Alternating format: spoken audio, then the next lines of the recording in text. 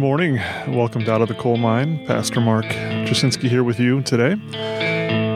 It is Monday, July 11th. Had a good service yesterday. We talked about the harder passages of Jude, passages that reference pseudepigraphal and apocrypha material. If you want more information on that, you can tune into the sermon. It should be on Facebook regarding the harder texts of Jude. So we had an elders meeting, and one of our elders asked the question, basically, as it had to do with the Archangel Michael battling the devil for where Moses would be buried. And he says, I don't remember reading that, and I don't remember hearing about that in Scripture. You know, in Deuteronomy, we have God burying Moses. And I said, yeah, that's one of the texts that comes from outside sources. And I'm like, yeah, we'll talk about that. I kind of skipped over it in the sermon series just because it is kind of a rabbit trail. How do you deal with these texts, so on and so forth. But I found it to be a good discussion, maybe a little heavy for one sermon. But we talked about the writing, the assumption of Moses, I think otherwise known as the prophecies or the teachings of Moses. We have just bits and pieces of that text remaining yet today, but we see, I think it was Origen quoted it, and here you have Jude quoting it as well. And then Jude quotes Enoch. That's maybe the most famous quote that we know from Jude, the prophecy of Enoch about Jesus returning for judgment upon sin. And the question was, you know, what should we do with these texts? And the relation I made was these were texts familiar to the early church, and Jude's using them as teaching points, similarly to what we might do. If I were to quote C.S. Lewis or quote I don't know, some movie, Wizard of Oz or so was one of the examples yesterday. So anyway, it was a fun service to preach. Hope you enjoyed it as well. Coming out of a hard weekend as well, we lost another friend here, Pavel. It is a privilege and a joy to be a pastor. You know, from birth to burial, you get to know people, and it's tough to lose friends. And I was looking through my texts from Pavel the last year or so, and he sent me this funny one I'm going to share with you. He liked to do just very humorous texts he would send quite often, and this one had to do with calling for the shark. So here, Pavel, this one's from you. I was at the beach, and I heard this guy yelling, "Help, shark, help!" And I laughed to myself, thinking, that shark's not going to help him. Don't go to the beach with that guy. Just classic Pavel. Had such a good sense of humor, and even in the hospital towards the last days, he had such a good sense of humor. He knew where he was going, though, for sure. He was ready. He was ready to meet Jesus, and Jesus chose Friday as the day to bring Pavel home. So we miss you, brother. Look forward to seeing you again soon. Well, the point of today's podcast is a quick overview of Synod 2022 for the Christian Reformed Church. I'll have links at the bottom of where you can find full overviews. So the banner does their banner overview in their way, and so you can read that too. I'll read sections of that in this overview. But I'll also have a link to all the reports, so the direct reports from Synod. You can read specifically what overtures were made and what recommendations followed, and any other details you'd want regarding Synod. So I'll just cover a few points that I found important at Synod this year. I didn't attend. I did talk to one of the delegates, but just reading some of the updates. And I'll follow the banners outline a bit just because it's an easy, straightforward one. And so we'll begin with the State of the Church. It was a Sunday evening speech, and one of the highlights as the State of the Church was presented had to do with demographics of the denomination. And so, like all denominations, we are shrinking a bit in attendance and membership, and some of that has to do with demographics. So we have people generally having fewer kids, and so this is the first call to you. If you're single, get married, in the words of one friend, right? If you're single, get married. If you're married, have kids, and have kids, get them baptized, right? So we want to encourage families. It is the mandate we're given in the garden, be fruitful and multiply. But part of the shrinking we see in the denomination is people are having fewer kids. And also we have kids that are just moving away. And so, you know, they go to college and then they'll move to a city that maybe doesn't have a CRC, or maybe they don't want the church they grew up with, or there's other reasons as well. But it's mostly a demographic issue. But overall, the State of the Church address, I guess, went really well. You can find that online. The next point I want to talk about is the statement from the Council of Delegates. So the Council of Delegates is the Synod's interim committee, and they've been doing the work of Synod the last 2 years. The Synod has not been able to meet, and there's been discussion of the work that they've done because there's been some heavy topics that needed to be discussed that were brought up in this year's Synod, but that have been discussed. And with the Council of Delegates, part of it has to do with the church up in Michigan that didn't wait for the conversation to happen and kind of jumped to their own conclusions of what they wanted to do. You can read more about that without me getting into it here. And also some restructuring of Synod itself as it relates to Canada. And some of that restructuring looks like bringing in Zach King as the new Synod General Secretary. And then for the CRCNA, we have an executive director that has to do with some tax law in Canada. And then for the U.S., we have a director of U.S. ministries. Sounds like they're both kind of similar to the same job, different titles because of tax purposes. So you can find out more information on that as well. There's a good interview with the new General Secretary, Zach King. You can find that online. Seems to be well fit for the job he's been given to do here. Then there was some debate on requirements for ministerial candidates coming out of Calvin, some of the requirements and requirement changes. Looks like they're decreasing the number of credits in biblical languages and changing some of the preaching requirements. Some of it, again, is changing demographics and different preparation styles for ministers. And then there was talk about delegates to Synod, relaxing some of the rules. So as typically would happen, since 2005, delegations from each classis, as the banner writes, are to include a minister, an elder, and a deacon, and a fourth delegate from any of the offices.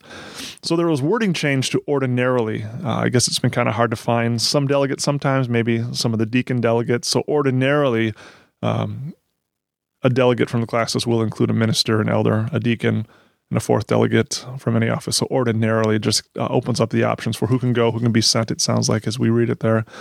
And another point to point out, so the strengthening the abuse response process, there has been a code of conduct form that has been sent to Synod, now sent to the classis to discuss for approval, and that'll be an interesting discussion as well, as I think that one gets decided next year from my understanding. And you can read that whole code of conduct online and who will be required to sign it if approved.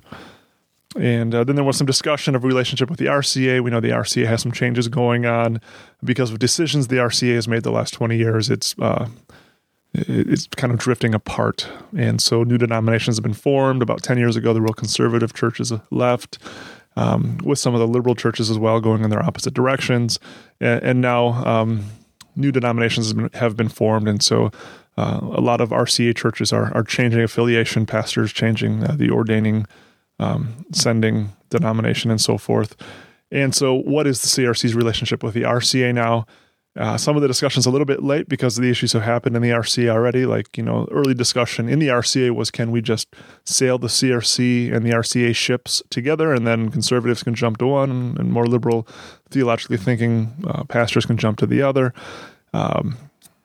So because of not having Synod in the CRC, I think that discussion was bypassed, and now we're at a new point. And so the CRC did decide to recognize the Kingdom Network, which is one of the new RCA denominations formed, but there's more discussion to happen there. A couple other points to point out here, trying to keep the podcast a bit shorter. There were ecumenical guests, and big decisions were happening in the CRC as it has to do with human sexuality. And the reminder was, even though the CRC is small, we're being watched for what we do and decide. It could be very influential denominationally as the CRC makes decisions in accordance with God's word.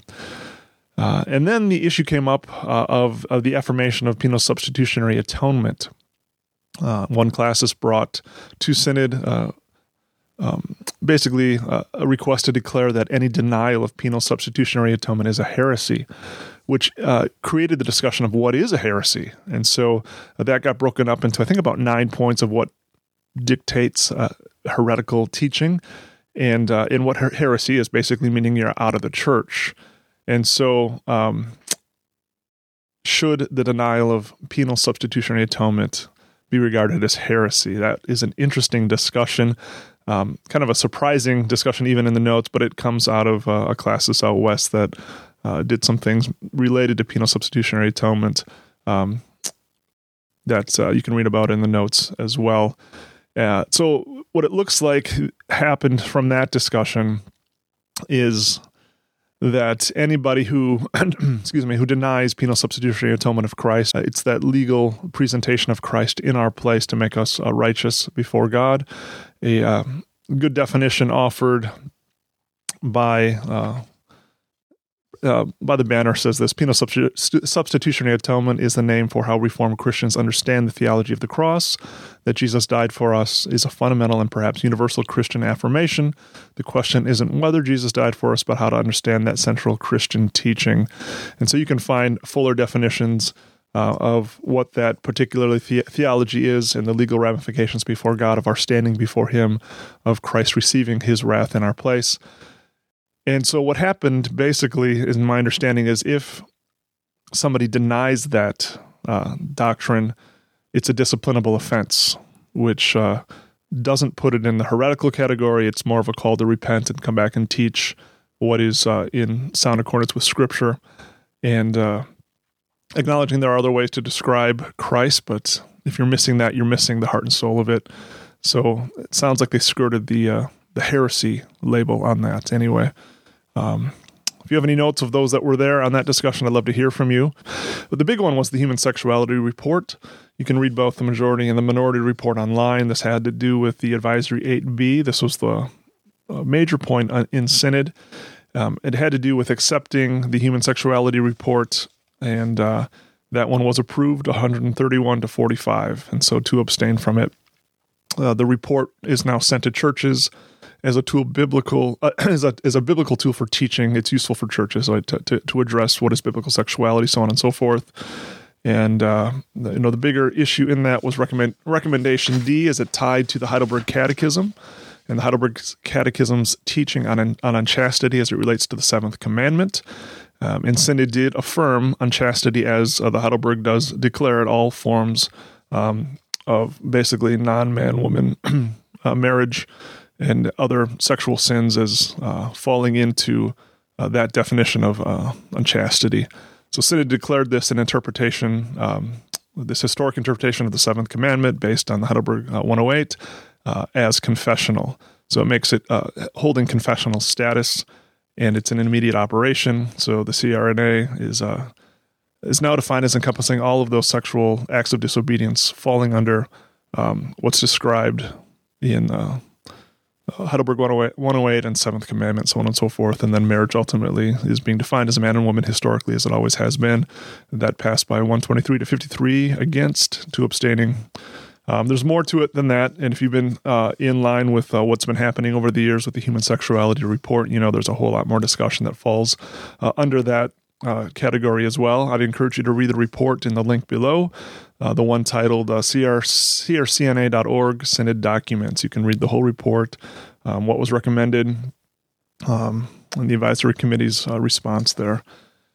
So the last issue would be the classis in East Grand Rapids and the decision of ordination of one of their deacons there. Not getting into that online, you can find that report as well in the notes.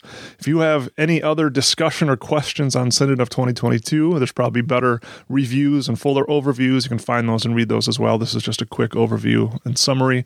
If you have any additional thoughts, please feel free to email me or call here. Let me know what your thoughts are on that as well. But I would encourage you to look at the websites, both from the banner and the documents coming out of Synod, to get the fuller view of what happened there this year. All right. Glad you could join me today. It's been good to meet with you. And just opening up Pavel's warning against sharks one more time, and we're going to close with his last warning. So here we go, Pavel. You get the last word today. I was at the beach, and I heard this guy yelling, "Help, shark, help!" And I laughed to myself, thinking, that shark's not gonna help him. Don't go to the beach with that guy.